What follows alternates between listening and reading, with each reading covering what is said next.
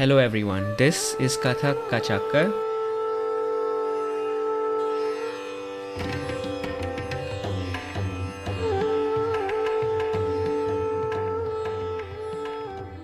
My name is Pramit, and this place is designed to be a central platform to bring conversations with Kathakars across the globe.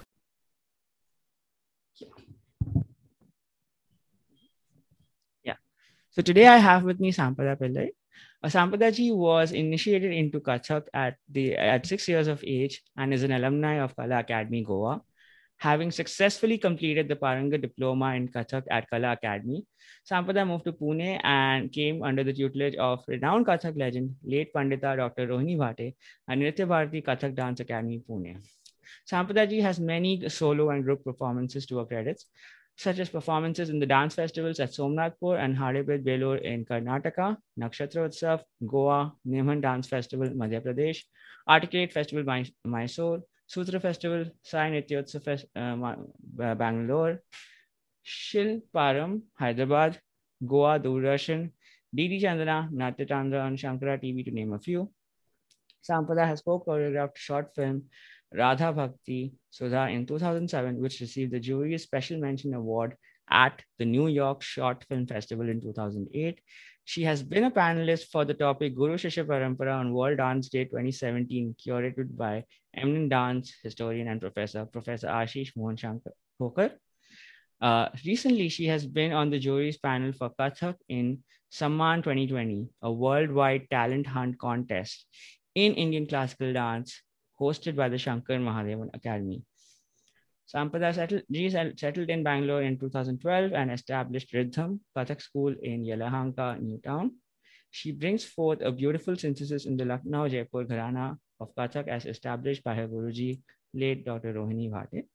Sampada ji, how are you? Hello, Pramit. Thank you for having me on your show today. I'm doing very well. How are you? I'm good. And yeah, big thanks to Mimansa for recommending I bring you on. And just getting started with that, Sampada ji, I guess for you, I would since you live in Bangalore and in this era, how do you bring about getting new students in Kathak or garnering interest in this art form? Well, when I moved to Bangalore in 2012, of course, everything was new to me and nobody knew me. So there was no background for me to begin on because nobody knew about me. So the first thing that I started was I began performing. Wherever I got a chance, I would perform, be it a Durga festival, be it a Ganesh Chaturthi festival for the society that I was residing in. And I didn't ask for any honorariums initially, although I have been trained for so many years and I've been in the field for so many years, simply because, again, it was starting from scratch in Bangalore. I couldn't carry forth my work that was done in Pune and prior to that, Goa. So I started performing mainly. And when people watched the performances, that is when they would come to me and then they would ask me, who are you and where did you learn? And do you take classes? Or do you plan to take classes? And that's how the rhythm journey began in 2012. So Sampada ji, a question about, I guess, following up on this. Were you performing with an intent to start getting more students, or were you performing because you wanted to perform? What was going through your head as you went into Bangalore and you started to make yourself known? I've always wanted to be connected with Kathak, and performing, it's a performing arts eventually. So no matter how much you say you dance for yourself in your own studio or in your own room when you're doing your riyas, you still want to come on stage, I want to be honest about that.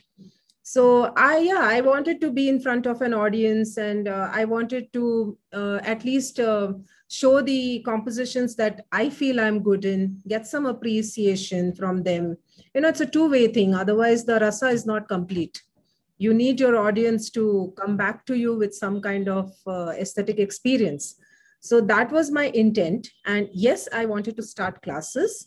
And there's no better way to put yourself up in front of your audience and, let them see for themselves that, yes, this lady has got some mettle and she can teach our children. So it was not about getting more students. It was just about getting started. My focus has never been about number of students. It's been mainly to teach to interested students who want to learn the style the way the tradition has given it to us, not the current trend of the Bollywood mix. So that's definitely not on my agenda. And yeah, so that was my those were my thoughts when I began here. Understood. And as you performed for Bangalore and you kind of understood the audience more, have you understood what aspects of dance, or are there certain compositions, or there certain aspects of the dance that appeal more to Bangalore compared to the other places? Or what is it that the Bangalore likes about Kathak? What have you found in your experiences? I think more it's pretty much the same all over. If the audience is not very well versed with the technicalities of an art form, they enjoy compositions that are easy to follow. Simple jatis going in chatushralay, or simple rhythmic patterns, not very complicated mathematical compositions. Those kind of things do not appeal to audiences when they don't know what's going on. So that has been fairly common in most of the, I mean, I've just been in Goa and Pune and now Bangalore. That's 3 places. But this is the common factor I find. If they don't know the technicalities of an art form, they can't really enjoy things that easily. They may enjoy it at a subconscious level without really understanding it. But that is like very few of them, very few percentage. But yeah, I would say that the Pune audiences are very well versed in the deep technicalities of Kathak, where dancers do present very difficult sections of Kathak, which are in Sankirna Jatis or Khanda Jatis, and the audiences follow that. So that is the difference in Pune and a little bit in Bangalore. But for me, I would say overall, the layman is same. You can't really expect them to figure out what you are doing on stage. It's the musicians who would follow you, or other dancers who would follow you. This has been my take. But so far, I have always kept my recital traditional, beginning with a Vandana, then following it up with a Tal presentation, and then ending with a deep Abhinaya piece, which is not any popular song, but very, traditional thumris, like written by Guru Bindadan Maharaj Ji. I can give you an example of Kahe Rokat Dagar Pyare, ya Kahe Ko Mere Ghar Aaye Ho. These are what I've learned from my Guru. Even some that my Guruji has written. Eri Kaise Jaun, Main Jal Bharanava. These have gone well with the audiences. They have enjoyed this despite not knowing the language here. Most of them would not follow the language, but they have enjoyed the music. They've enjoyed the expressions. I mean, at least I would say that because I got a positive feedback. And they do like to see more of Abhinaya. Whenever the chance comes, they would ask me, yes, please present at least one thumri in your recital. So this I have experienced here.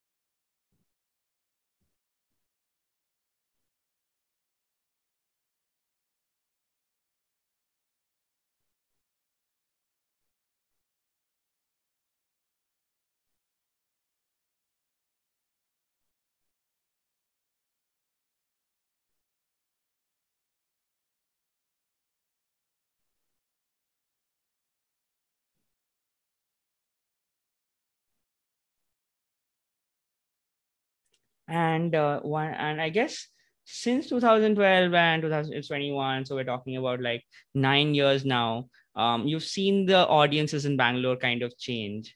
So in your experiences, how have the audiences changed, and how have your performances changed with them? I'm sure you perform traditional pieces, but the structure or what you perform, has that changed with you? Largely, I would say that the audience that comes to the auditorium has not changed, because they come to the auditorium to watch a recital. They come with an intention to watch a recital, and they know that it's going to be traditional and not something that is presented on popular music. So there, of course, we would present all the, things, special things from the repertoire. And if at all I am doing something which is Mishra Jati or Khanda Jati, Kathak has got a tradition where the artist comes up to the mic and explains, has a dialogue, or has a kind of a connection with your audience when you speak to them and tell them that this is the next piece that I'm going to do. And this is how it goes rhythmically. And you do the padhant for the same. You recite the piece, and that kind of gives the audience a base, to watch and listen to what you're going to do next. So this works for Kathak dancers. The audiences that are different are what I would say in, the community performances that we have, like the Durga Puja festivals and Chaturthi festivals that are done on large scales in many places. There you will find that majority of them are having their attention divided in different places. There are stalls set up, there's some food stalls and some shopping, and there is something going on the stage. So there you cannot be doing these kind of presentations. There you have to have something that is fast, with which is eye-catching, more of spins and more of covering of the stage, and mostly a group performance. A solo may or may not stand tall there, and you need to have something thematic that is related with the particular topic for that celebration, that can get the people tuned into you, because the distractions are many around. Kids are crying, then there are other groups lined up to perform, and lots of chaos. So there you can't be sitting doing a deep thumri or a Khanda Jati Paran or something like that. You have to kind of change your entire performance sequence for that audience. So this is the difference I see. Whoever comes in the auditorium, yes, they come with an intent to watch a performance. So there we, really can go with our traditional format. This is what I feel. And like you talked about having like something that appeals to the theme or something in line with the theme of the festival. Do you have an example or an anecdote to share from that, where you, like, your performance had a theme that matched the vibe of the place? Yes, this was in 2012 itself. There was this Durga Puja function in our society premises. It was a big event, and I did a Durga Stuti itself. I just did one piece, which was like not even more than 10 minutes, but it was on a goddess Durga, which, and it wasn't pure Kathak dance style. There was no mix of any other dance form, no contemporary movements or no Bollywood movements in it. It was purely classical. So that really went well with the audience. So I think if you believe in what you do, and the conviction gets your audience to pay attention to you. So I do strongly believe in this, that when you present something, you have to believe in what you're presenting. Else you shouldn't do it, Yeah, and I sometimes get confused between this. So the Vandana is the initial offering you have to the god in the beginning of a Kathak performance. What is a stuti then? It goes along the same lines. A stuti is more about singing it's poetic lines that will be telling you praises about the particular deity. Vandana is like an invocation. You're invocating the god through your presentation. But Vandana can also include the stuti in it. So for me, it translates to one and the same thing, that it's an offering, a prayer to begin your recital with. And Sampada ji, I guess we'll go into like a little bit in your school as well. But one thing I want to ask you, so as you talked about starting from scratch again in Bangalore and not having the luxury of your previous your previous performances and background making that in Bangalore. So as you started and the process of it, what from a mental standpoint, like what helped you persist through it? I understand one of it is conviction, but was the process difficult for you? Did you enjoy it? What was it like for all these 9 years establishing your school and making a presence here in Bangalore? See, I think this is something that most artists will identify with, the passion for the art. Once you have the passion and you kind of become, completely focused that this is what you want to do, no matter what. The no matter what is the key to the whole thing. So, yeah, it's been a difficult process. It was not easy. I had 2 students only when I started. And I think a couple of months, then, around 6 months, there were like 4.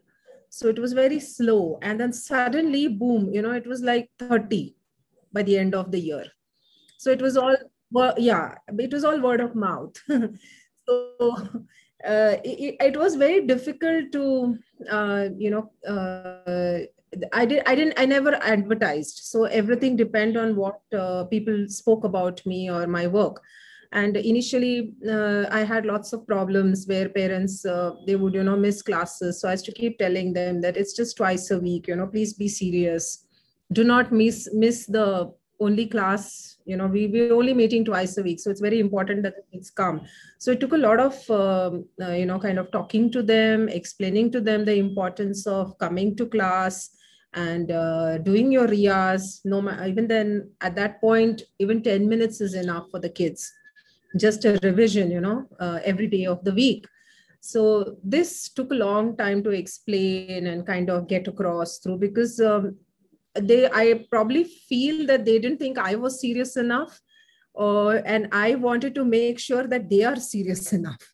So I used to, at one point, I think I was even badgering, like, have you practiced or not? Have you practiced? Have you made them practice?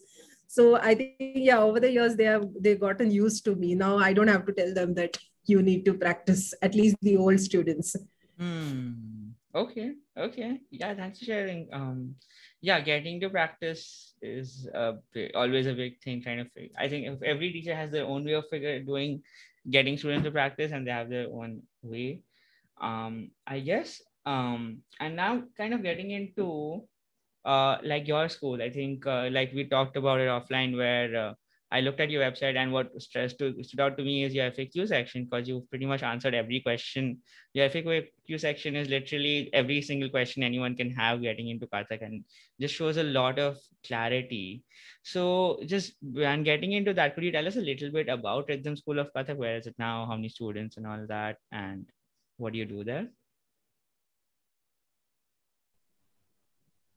My school is currently online, so it's open for any interested student from any part of the world. But if you ask me about the physical studio, we are located in Yelahanka New Town, which is in North Bangalore, closer to the international airport. And what I do is I'm trying to take, I would say, my guru's work ahead. Dr. Rohini ji has done intense work in the field of Kathak, where she has gotten a beautiful synthesis of the Lucknow Gharana as well as the Jaipur Gharana. Her gurus were Guru Pandit Lachu Maharaj ji of the Lucknow Gharana and Guru Pandit Mohan Raoji Kalyanpurkar of the Jaipur Gharana. And she has brought in her own style to what she learned from these great gurus. A very strong technique of the Jaipur and the beautiful Ang of the Lucknow. And I really like her style, not just because she's my guru, but I really do love her style. And I do want to take it ahead and give this, ahead to the children that are learning with me. And in Riddham, the focus is more on the traditional aspect of Kathak.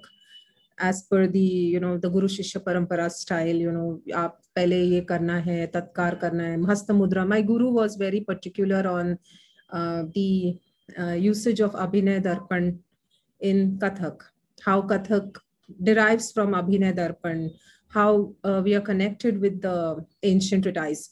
So I do readings of the Abhinaya Darpan with them, and I explain to them the shloks, and I tell them that how Pataka Hasta has come from here, and this is the connection, and how in different ways it is used. So this is done right at the beginning, because this is our base. So this is done right in the beginning, in the first year itself, and this never ends. This learning of the Abhinaya Darpan never ends. It still goes on, no matter for how many years you're learning. So this is one part of it. The other part is that I have also, I teach them theory through audiovisual methods. I just don't sit there and take a theory class and tell them that this meaning of la is this, or meaning of toda is arrhythmic compositions using the words of the tabla, etc., etc.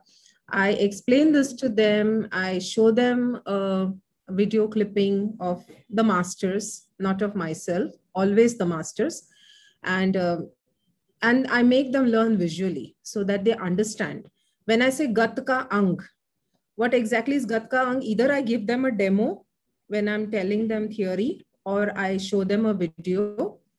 And for gharanas also, I have done a family tree of each gharana, and I show them who are the descendants and who are the current, torch bearers who are taking the gharana ahead. So this is one way of doing things at Riddham.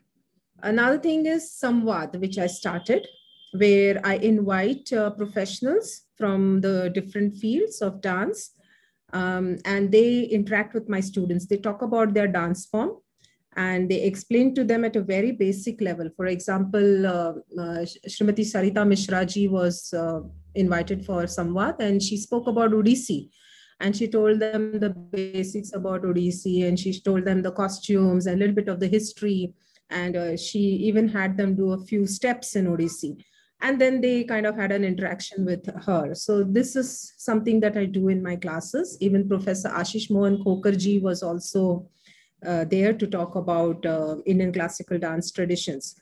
So this is how things go at Riddham in this way. I have tried to give a balance of the Guru-Shishya Parampara, but a modern touch also to keep the kids who interested in it. And I just realized was Riddham supposed to be a play on the word rhythm, or that just kind of worked out? It just kind of worked out because I was looking for something that related with enrichment. Okay. Because I found that most of my strength came from Kathak. Whatever enrichment I have in life has come from Kathak. Okay.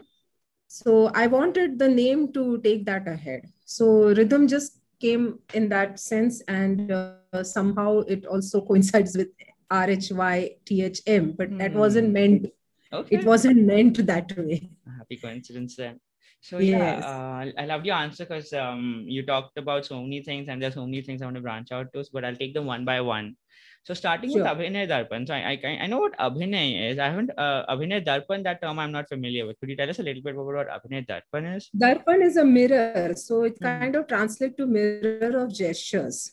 Okay. It just translates to that loosely if you look at it. And it talks about what the dance, any dance in Indian classical, that is the Indian classical dance forms, how they should, follow the hastas, which hastas and why, and how you're supposed to hold your palms, and which are the mudras, and which are the ways of standing, or ways of spinning, ways of jumping. So these things are given there. And also, the opening shlok is Angikam Bhuvanam Yasya, which talks about Shiva as the cosmic dancer. So this kind of forms the base for most of our Indian classical dances, written by Acharya Nandikeshwar. So I tried to incorporate this. My guru has done a lot of research on the topic, and she came with a lecture demonstration where Kathak, she's shown how Kathak has also taken the influences, or rather you can say how it is derived from the same core. Generally, they'll say that there's a misunderstanding that Kathak doesn't have a Shastra, but that's not true. It's very much there. It's just that over the years, with different invasions and different influences and regional ways of saying things, like Brahmaris, we don't use the term Brahmaris, we say Chakkar, because that's so much more easier. Even you are saying Kathak ka Chakkar, you're not saying Kathak ka Brahmari, right? So these are things that are just lost over time, where the South has preserved it very well.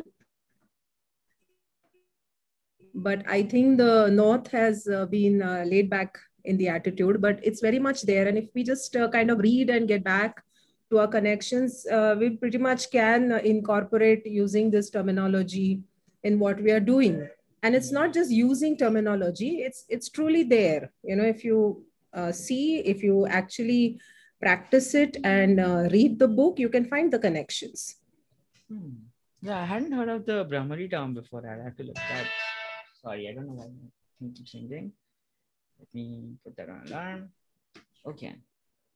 Yeah, I mean, so Brahmari is like the older term for Chakkar. It kind of became Chakkar after the invasions and kind of influences and everything. No, it's Sanskrit, right? So when Sanskrit was lost, Brahmari was lost. That's how I figure things out. And languages keep, now it's English, right? So we will say spins. We probably might not even say chakkar. We'll use the word spin most of the times because we're communicating in English. But regional differences are there, like, ghumna. Sometimes somebody will say ghumna, gol ghumo. These small things which are easy to follow for people in a certain region, rather than using some big term which nobody follows. So it breaks down things, but it doesn't mean that the Shastra wasn't there. This is what I feel. Okay, yeah, thanks for explaining the regional influences and how just the word or how we talk about Kathak changed. And the next thing I want to talk about is the Guru-Shishya Parampara. So, like for you, how do you incorporate the Guru? I guess I want to get a little deeper into how you incorporate Guru-Shishya Parampara now, because now with people having a little more fast-paced lives, it may not always be possible to spend all your day or just go to your guru's house and kind of spend your life there. So how do you make those adjustments, knowing our paces of life, and bring that into this day and age, I guess? The way first I learned my initial training years in Kala Academy Goa, it was very strict. We were scared to even question why we are doing things and why we should do this. And it was really very strict. And obviously I cannot follow the same pattern now because first of all, I don't believe in not questioning. One should question, one should try to find out. That's the first and foremost reason. But that doesn't mean that the students can disrespect the teacher and start questioning each and everything what you're doing. So that balance that has to be maintained, that is a very tricky thing. So somehow I have managed to get it in my classes where they are scared of me to some extent. I don't know if it's a good thing that they are scared of me or not, but some are scared of me, that I know. So it keeps the discipline, it doesn't get out of hand, because without discipline, you can't really proceed anywhere. So I have always stressed on discipline in the class. Sometimes I have told them that you can't attend my class if you cannot be disciplined. Sometimes I've had to speak with parents and have the issues sorted out in different ways.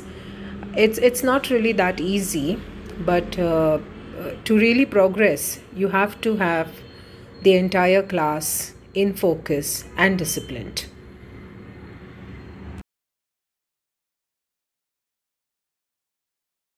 At the same time, you have to give them their freedom so that they enjoy the learning process. So once we get that kind of a rapport, it's all about building the rapport and the bond with your students.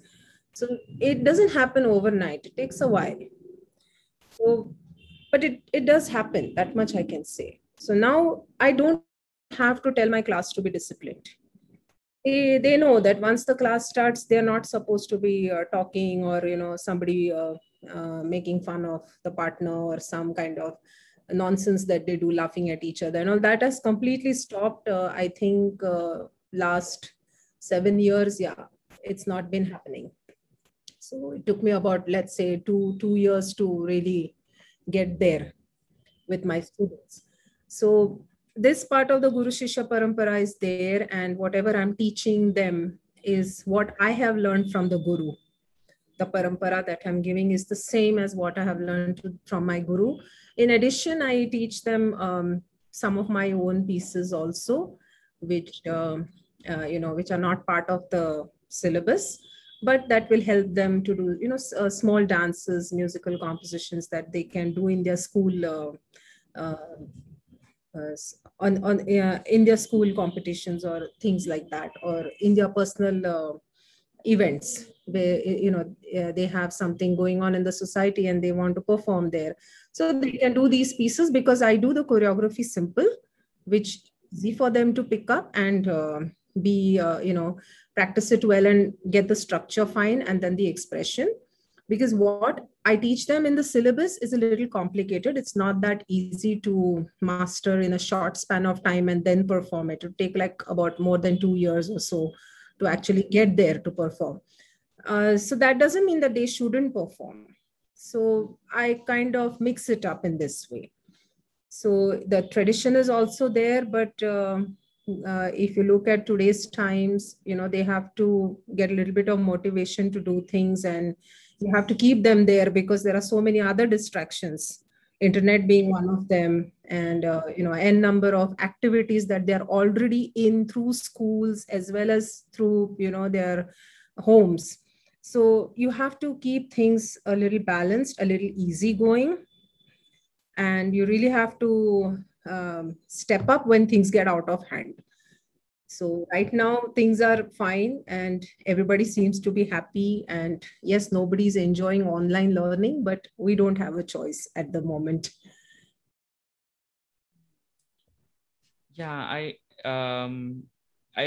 loved how you kind of wrapped up the whole intent, that the kind of meaning behind that answer by saying, you have to be easygoing, but you also have to step up at the right time.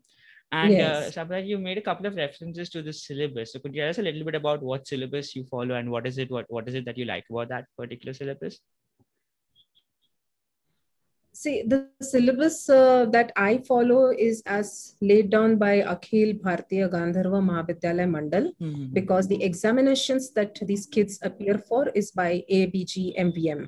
So they have given a yearly. First year, you are supposed to do Tathe Theta, 8 mudras they should know. And let's say they should know one basic chakra, and they should know how to stand in a pose and meaning of a pose. And then the second year, it will kind of increase with patterns in the tatkar and maybe a few todas and recitation and a little bit of theory. Theory is like a brief introduction to Kathak, or talk about your guru and your institute, things like that.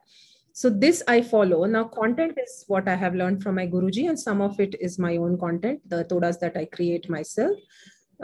So this I teach them. And the thing is that the syllabus is quite tough a little later, because there are a whole lot of things that suddenly come into it, around Praveshika Purna year onwards.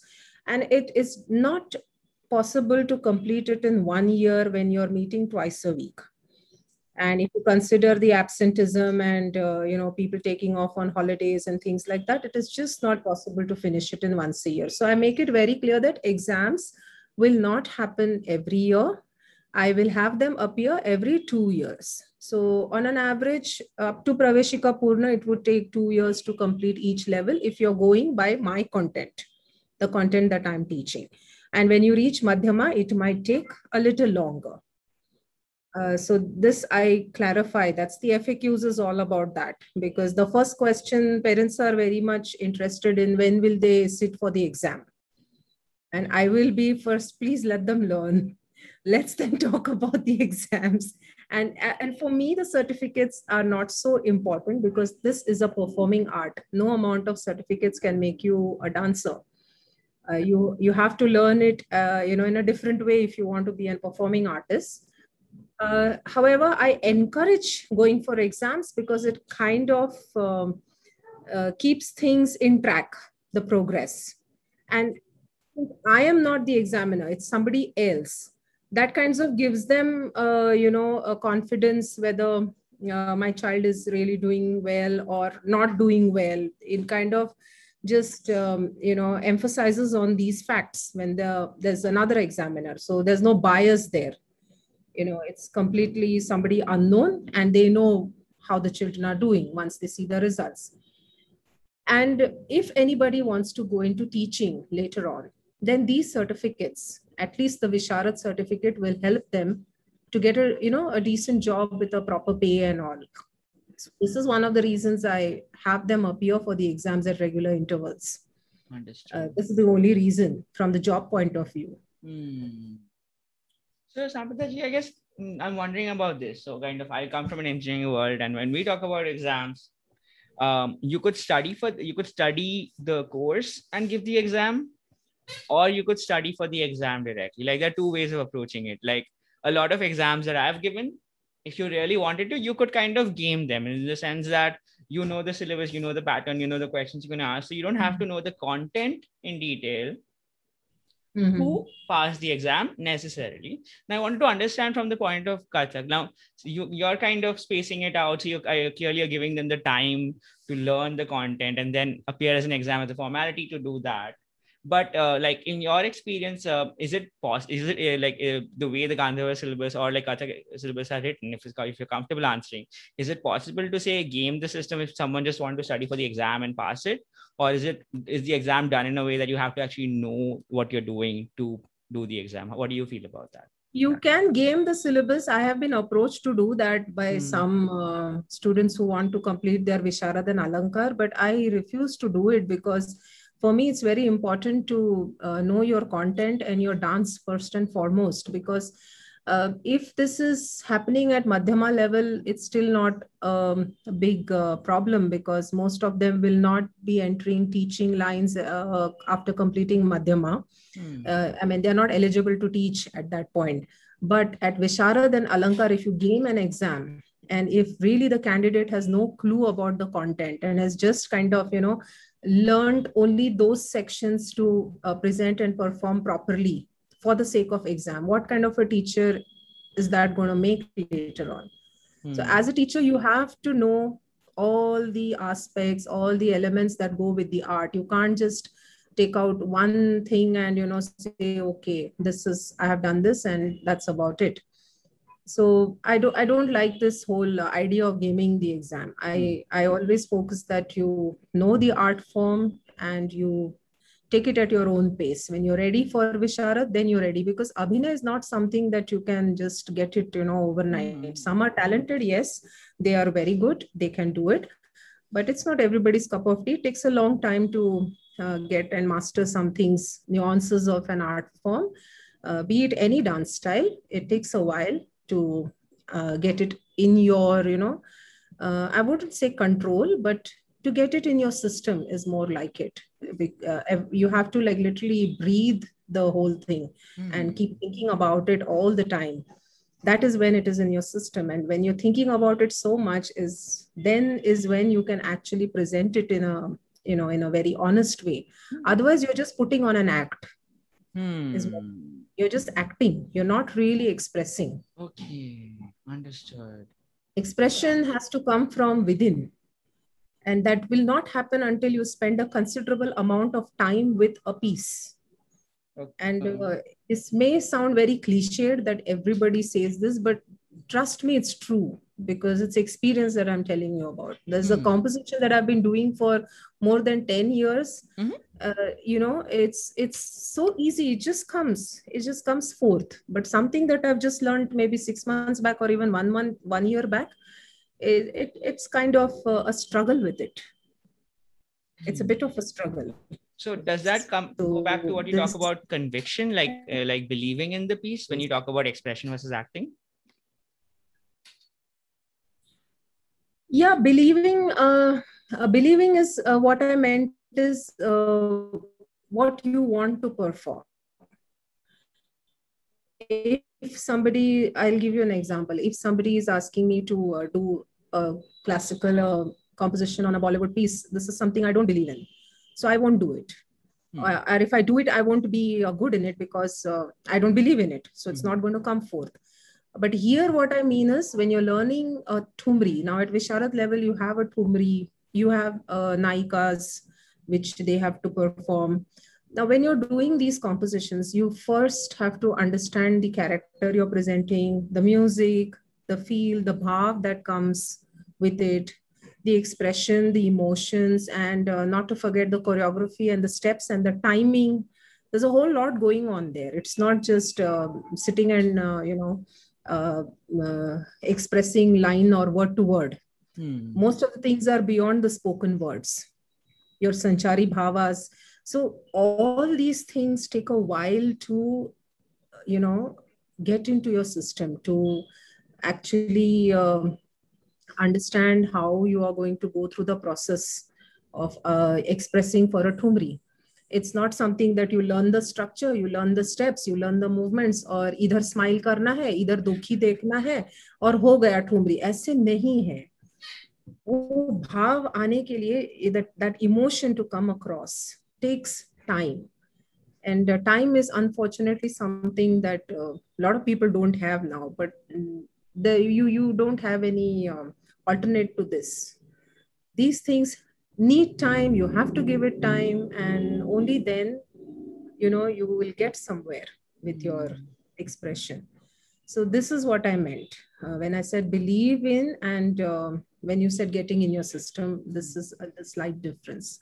So if someone asks me to perform, I will always opt for something traditional like a bhajan or a kajri or a thumri, because this is what I believe in presenting as a Kathak dancer. And I would always take a piece that I've worked a lot on, not something that is new, because the new thing is not in my system yet. I have not really grasped it well. I have not understood it well. So I wouldn't dare to put it across. I really wouldn't dare. Okay. This is what I was trying to say. Interesting. Lots of things to discuss here. I guess, first of all, just bouncing off from what you said previously, where you're talking about in the system. For you, Sampada, like I'm sure when you perform, when you kind of learn a composition, it'll look for you. When do you, at what point would you usually feel comfortable from new composition to being comfortable performing? Like I'm sure it looks great when you first pick it up anyway, but how long does it usually take for you to be comfortable doing it for yourself and performing it? Like that process, what does that look like for you? It's a different time period for different compositions, but when I feel that I can do this without effort is when I know that it's in my system. When mujhe sochna nahi padta, I don't have to think what I have to do. It just comes. The music starts and I just start my piece, and I am into it and I'm performing it, and I'm not thinking that should I be going here or going there or what. And even if I move, say in a wrong direction, because sometimes you're so intensely involved in a piece, you don't really think so much because you're involved in giving that emotion or catching. Sometimes you have to consciously catch timing in Abhinaya. And if you do go in a wrong direction, you kind of manage it with, something improv, where the people don't know that you have gone in the wrong direction. You should be in the right, but you've gone to the left, and you've managed it because you have the understanding on how to improvise. And that happens because you have worked a lot with your composition. And that will not happen if you have just practiced it for a few times and, you're gone on stage. And that is where when I feel that it's in my system is when I am doing it effortlessly, be it a tal, be it a vandana, be it an abhinay. This concept applies to all the aspects, that is nrita, nritya, and abhinaya, whichever way you look at it. So it has to be effortless. So that comes with a lot of riyas. That's why I again keep telling, apna riyas karo. is no substitute for Riyaz. Yeah, this is a sentiment that I've been kind of slowly coming to terms with, where if you do a composition just because you nail the steps and you hit every movement and every beat, doesn't mean you actually have it. You have it when you don't have to worry about it anymore. Yeah, and your bhav has to come through. And you'll only know it when you get the reaction from your audience. The rasa happens when the audience, come back to you, whether they are in the same emotional state as you have been on stage or you have wanted them to be. And that generally we have this get together. Once the recital is done, the audience will definitely come backstage and they'll talk to you, and that is the point when you know that you have reached out to them. So this is another way of checking how well you've been. And I think most artists after a certain point also know deep down when they have done well and they have not done well. Many times I know that this was a very bad performance. I went off and I didn't get this bhav right, or I didn't get this timing right. And you know that because you've spent so much time on the riyas, but sometimes things don't go for you on stage. There could be many factors. So it's not always, pink and happy despite riyas. You can have your downfalls many times for some different reason altogether. Okay, understood. And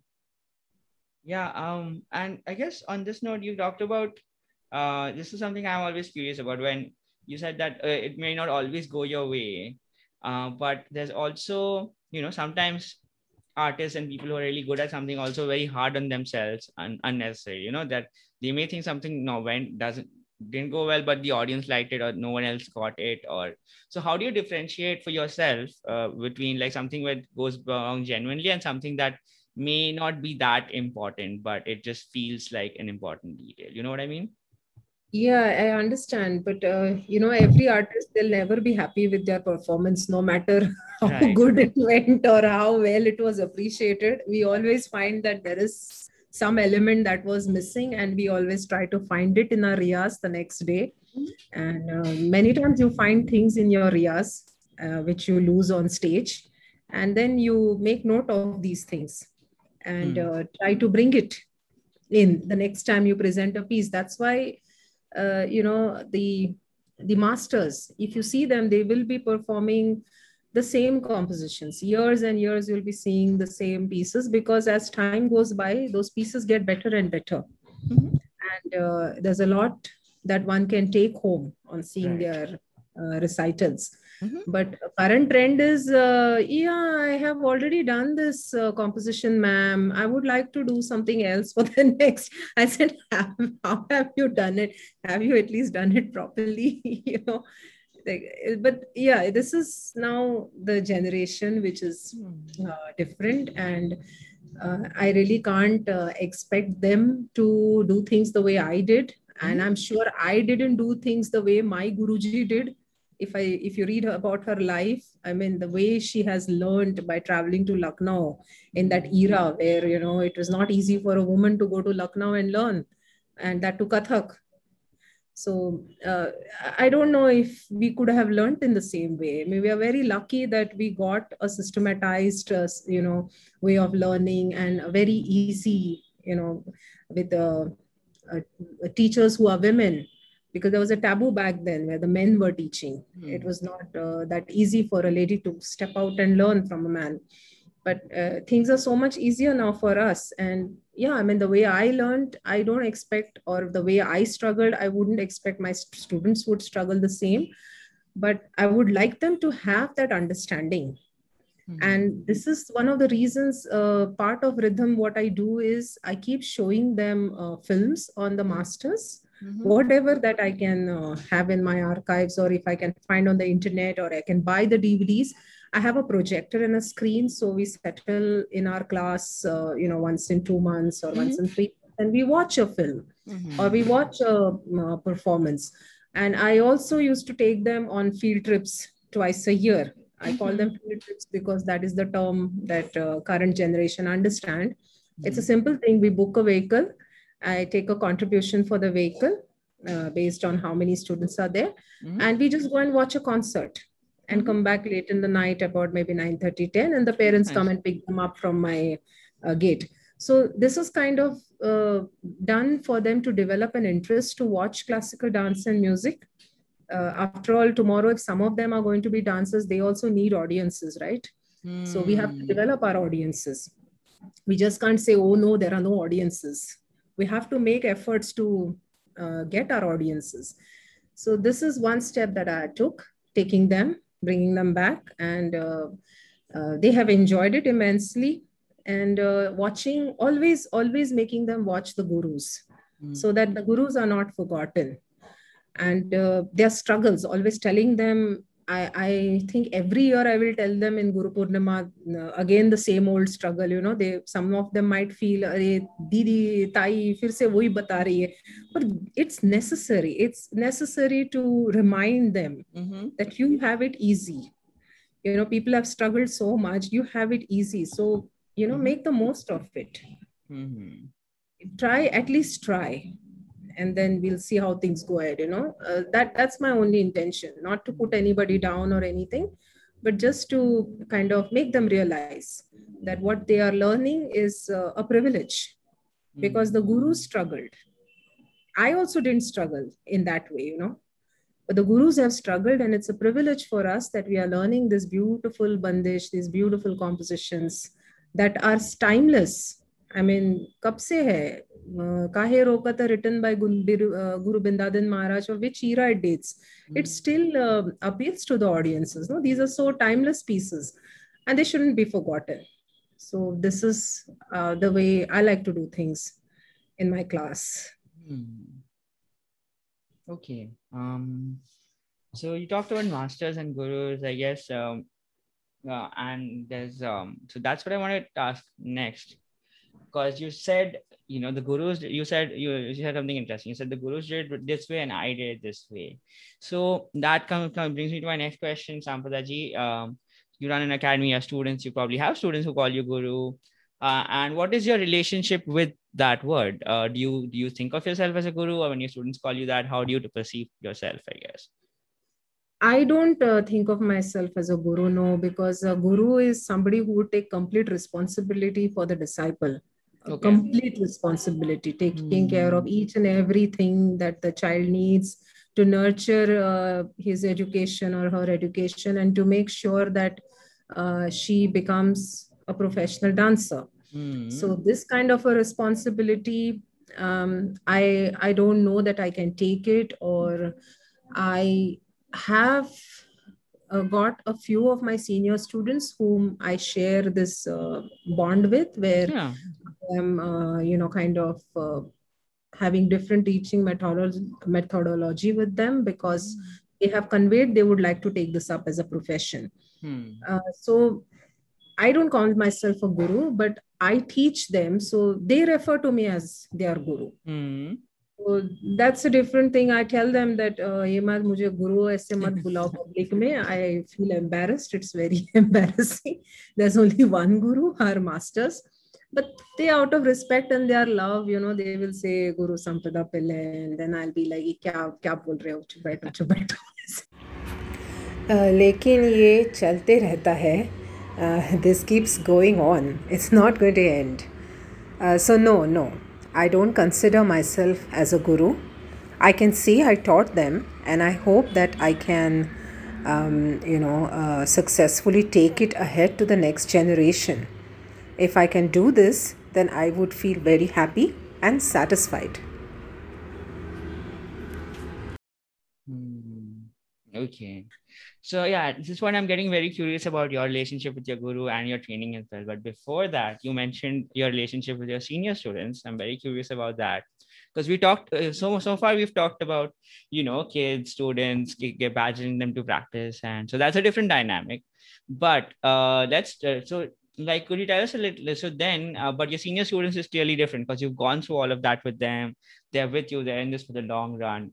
So could you tell us a little bit about what your relationship is like with your senior students? How and how do you train them, which is kind of maybe different from, like, say, a beginner? Yes, the senior students, Mimansa, Shama, and now Sakshi, three of them, they have expressed that they would really like to take this up professionally as performers, as teachers. So when that angle comes in, then my job changes. When you have a batch, when you have a group of students, when you're beginning the first year, or even when they go into, say, the third year or something of learning, it's very difficult to train everyone with an idea that they are going to be professionals, because that's not the case. Most of them are there for hobby, most of them are there for their personal enjoyment, and they may not like to be pushed hard the way, one should when it comes to a profession. But the moment these girls, I mean their parents, conveyed that they wish to take this up seriously, I separated them from the group. I gave them a different time slot for extensive training and got them to do their tatkars for a minimum of 1 hour.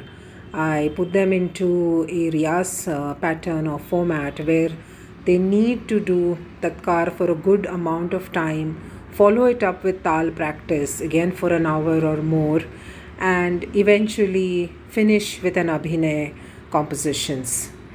So this kind of system I got them into to practice on a daily basis. They have to do this every day, not just in the class, and they took it up very well with a lot of energy and determination. I also taught them a few complicated compositions which would help them in their performances, in kind of highlighting some sections of their solos. So these things also I have given them, which are not part of the syllabus. Yeah, and I also asked them to search for suitable music. And first of all, the music should be free of copyright. You cannot take somebody's music and then use it without permission. So that's the first condition that I put forth. They have to find music which they can use without problems of copyright and ownership. So this is also part of their research. And then once they find such a music, they would need to do their own choreography to this piece using the concepts and the movements that they have learnt in class to go and do their riyas. So I encourage them in this way. Doesn't mean that I don't encourage my junior students to participate in competition, but I don't push them. That's the difference. There I leave it to them. It's their choice. If you wish, I always give the information of all the events in all the groups of the batches that I have, but I push these kids more. I literally badger them कि नहीं तुमको करना है, you have to do, you have to get this done that way. I don't care if you have an exam, you have to figure it out, because life is going to be like that for you. You're not going to have things easy. You have to do your time management and you have to get things done and you have to stand on stage at the end of the day. So you better start now, So I badger them, but I will not badger the others like this. So that's the difference.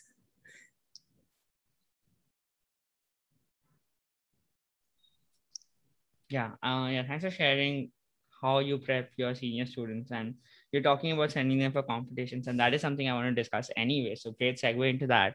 So when you live in a metropolitan city, they're going to be up, and yeah, I mean, COVID aside, and I guess COVID is a little different, but in general, when you're living in a metropolitan city, you're going to have a lot of opportunities, a lot of organizers, a lot of people who organize competitions. So amidst all that, how do you prep your students, or what do you teach your students to figure out which competitions to go for, which ones not to, and how to identify the right organizers who will have the right interest for your students? How do you go through that process with them?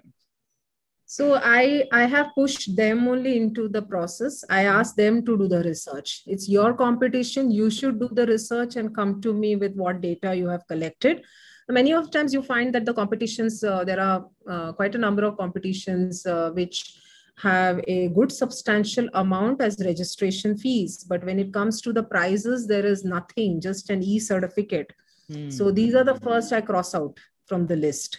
Because it's not about the money, it's not about the prizes, but I think it's a little unfair that you're taking a substantial substantial registration fee, which can be anything from 300 to 500 rupees, and you're opening it globally. So imagine how much, you're collecting, and at least give some decent award to the winners, and whatever you can manage. It doesn't have to be a huge sum.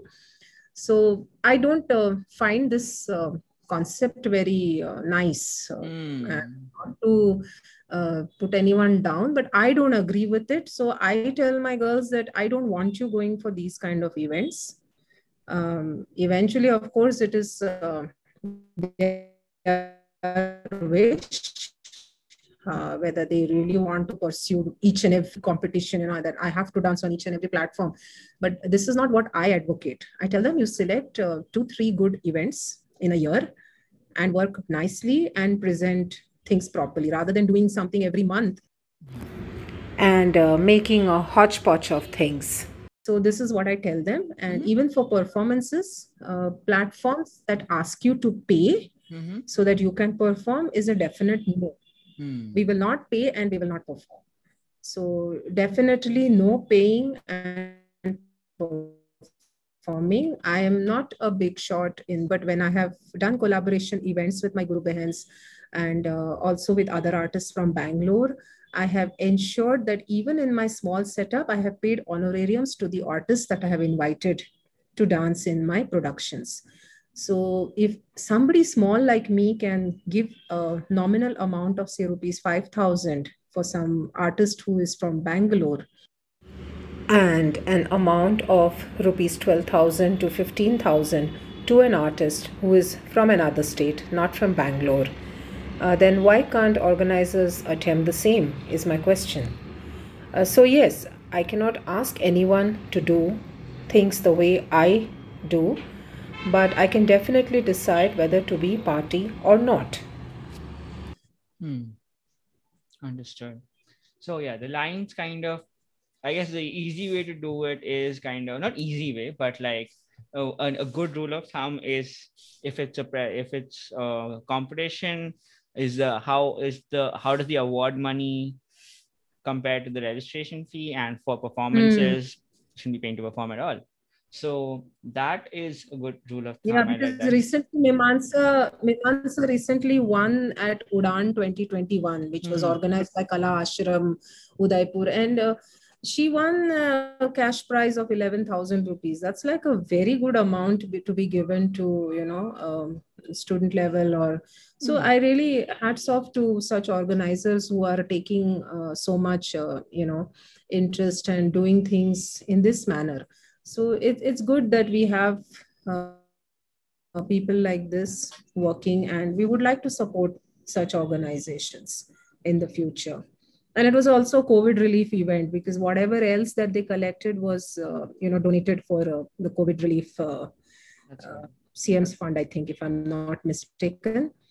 But yeah, I mean, you have work in this way. So I tell the girls that you identify organizations who are doing this kind of work, and then it doesn't matter if you don't win. Nobody's going there with an intent to win or to stand out or something, but be a part of something that is good, which is at least having this clarity in their vision.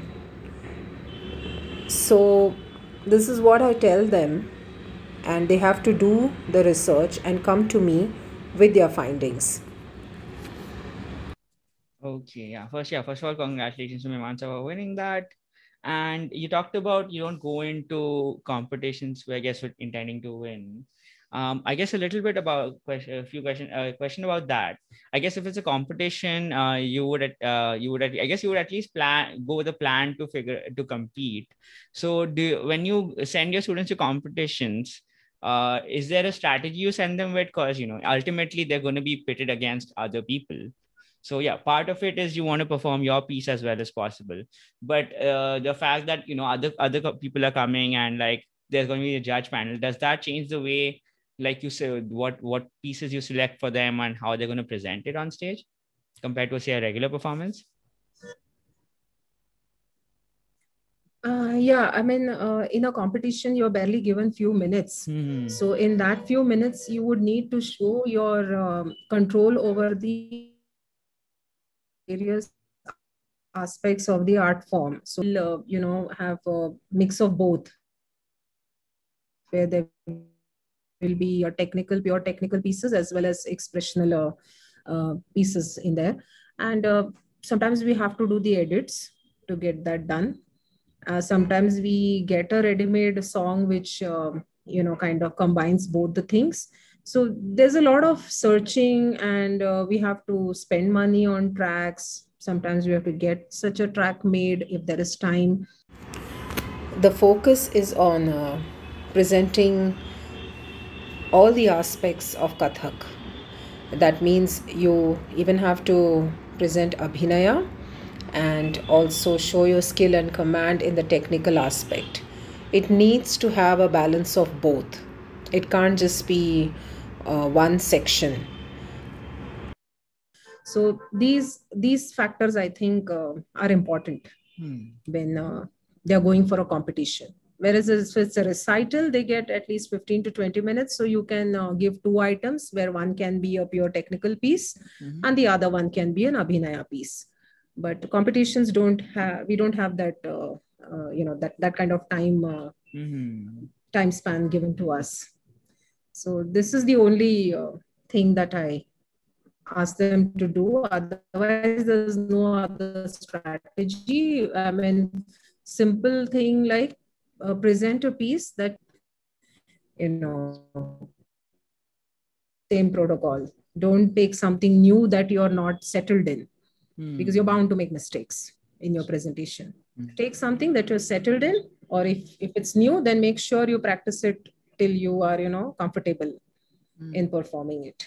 So this is the only thing that I tell them. Okay. That really helps. I love how that you shared what you're thinking about and how you kind of adapt with a changing time limit as well. So Sampada ji, I guess we spent so much time talking about your students and that, and now I guess I'd like to go a little back and talk about your guru as well. Can you tell us a little bit about like your connection with your guru and what your training was like, since we've kind of alluded to it in the conversation so far? I was trained under Guru Srimati Amala Suri Patkarji for many years at Kala Academy, Goa. And the training, as I said, it was very strict atmosphere, and she was also loving at the same time. Aisa nahi hai ki sirf strict hi hai, but it was a different relation. I was very scared of her. I started at 6, so I was like really, really scared of her initially. But I think as the time went, it kind of changed the relationship. It kind of became more like a family that way. So when I moved to Pune after my Parangat, I was suddenly in the class of a legendary guru, and I never imagined that I would get there, because first of all, I'll give a very short background. I had a little bit of a health issue in my teens. I became asthmatic. So dance was actually out of the window for me at that point, from the age of 15 onwards. So I was pretty clear by my 9th standard that I wanted to become a dancer, or I wanted to be in Kathak. At least that was my focus. I was very clear on that. But with asthma, I kind of, the whole idea flew out of the window, as I was saying. And but still I carried on. I took a break in Kala Academy. In my years of learning in Kala Academy for 2 years, I took a break. Then I got back and completed my Parangat. Then I went to Pune, and suddenly I found myself in Guru Rohini ji's class. And I was wondering, I'm learning because it's for my sake. I'm learning. It's not for a profession, or it's not for a performance or anything like that. But it's when I shared this with her, it is she who gave me the confidence that, no, Sampada, you shouldn't think that way. You're working hard and you should take this up. So what if you have asthma? A lot of people have so many problems in life. You can't give up. This is all she said. And kind of it just changed everything for me at that point, So, I kind of believed that I could do this as a profession or as a career. And I think it kind of brought me more closer to her, because I felt she could really understand me and what I was going through at that point. And she didn't kind of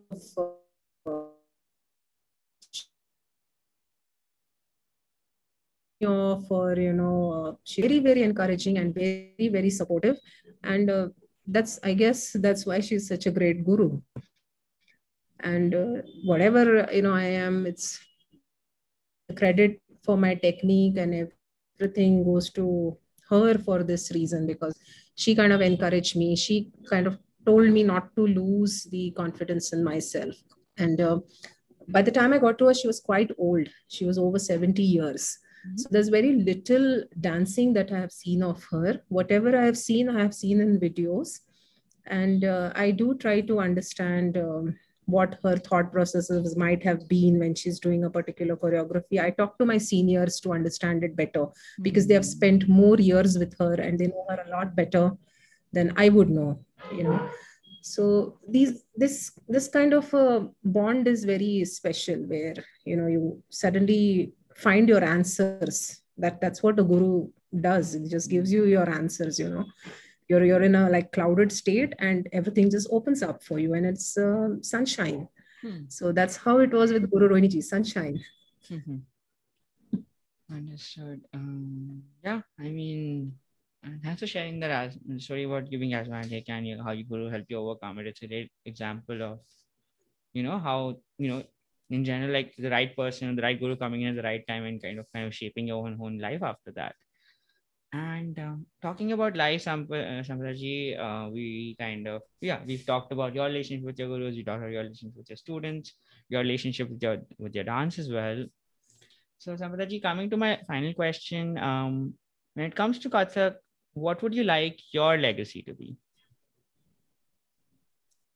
I really never thought on my legacy. I've always thought on Guru's legacy, always. So I am afraid I cannot give you a clear answer on this, but like I said, I would like to carry forward my Guru's legacy. And in that journey, if I can add something that enhances the dance form and makes a difference to the art and the practitioners, that would be my legacy. As I'm saying, I'm still in the journey, I'm still in the process. So as and when the time comes, I guess I will figure things out on what I want to do. As of now, my students, they are at a stage where they have to be trained in the talim is more important for them rather than experimenting and doing productions, and that is not on the cards for me right now, because they are not at that stage. But when they come to that stage is then when I would probably start thinking about this next step. We do choreographies. It's not that we don't. I do, small works with them, but it's not very large scale.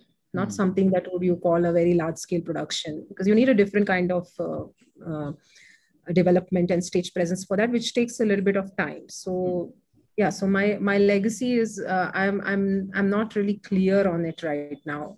At this point, I'm only thinking about my Guru's legacy and how I can make it kind of how I can get people to join in and appreciate and enjoy her dance and her techniques, mainly her repertoire, and how I can get it to the next generation. This has been my focus all these years. Yeah, carrying forward your Guru's legacy, I think, that's a great way to end this. Just to recap, we kind of talked about, we talked about starting from Bangalore. You talked about starting from scratch. You talked about performing for audiences here. You talked about your school. We talked about your junior students, your senior students, the parents. We talked about how all of that went. I learned about an Abhinaya Darpan is and what a stuti is. Always good to learn something new from here. And we kind of went back into your training as well. So I think, I love that we kind of discussed so much. And that's what I love about this platform, where we can just talk for 90 minutes about Kathak and nothing else. And so Sampada ji, I guess with that, I would like to bring this episode to podcast. Again, thanks to Mimamsa for introducing you to me. And thank you. Thank you so much. It was very nice speaking with you and sharing whatever little knowledge that I have on Kathak. And I hope that we can get more and more people and younger generations interested in this dance, because it's really a beautiful style. Once you get to know it at its core, you will start loving it immensely. This much I can say.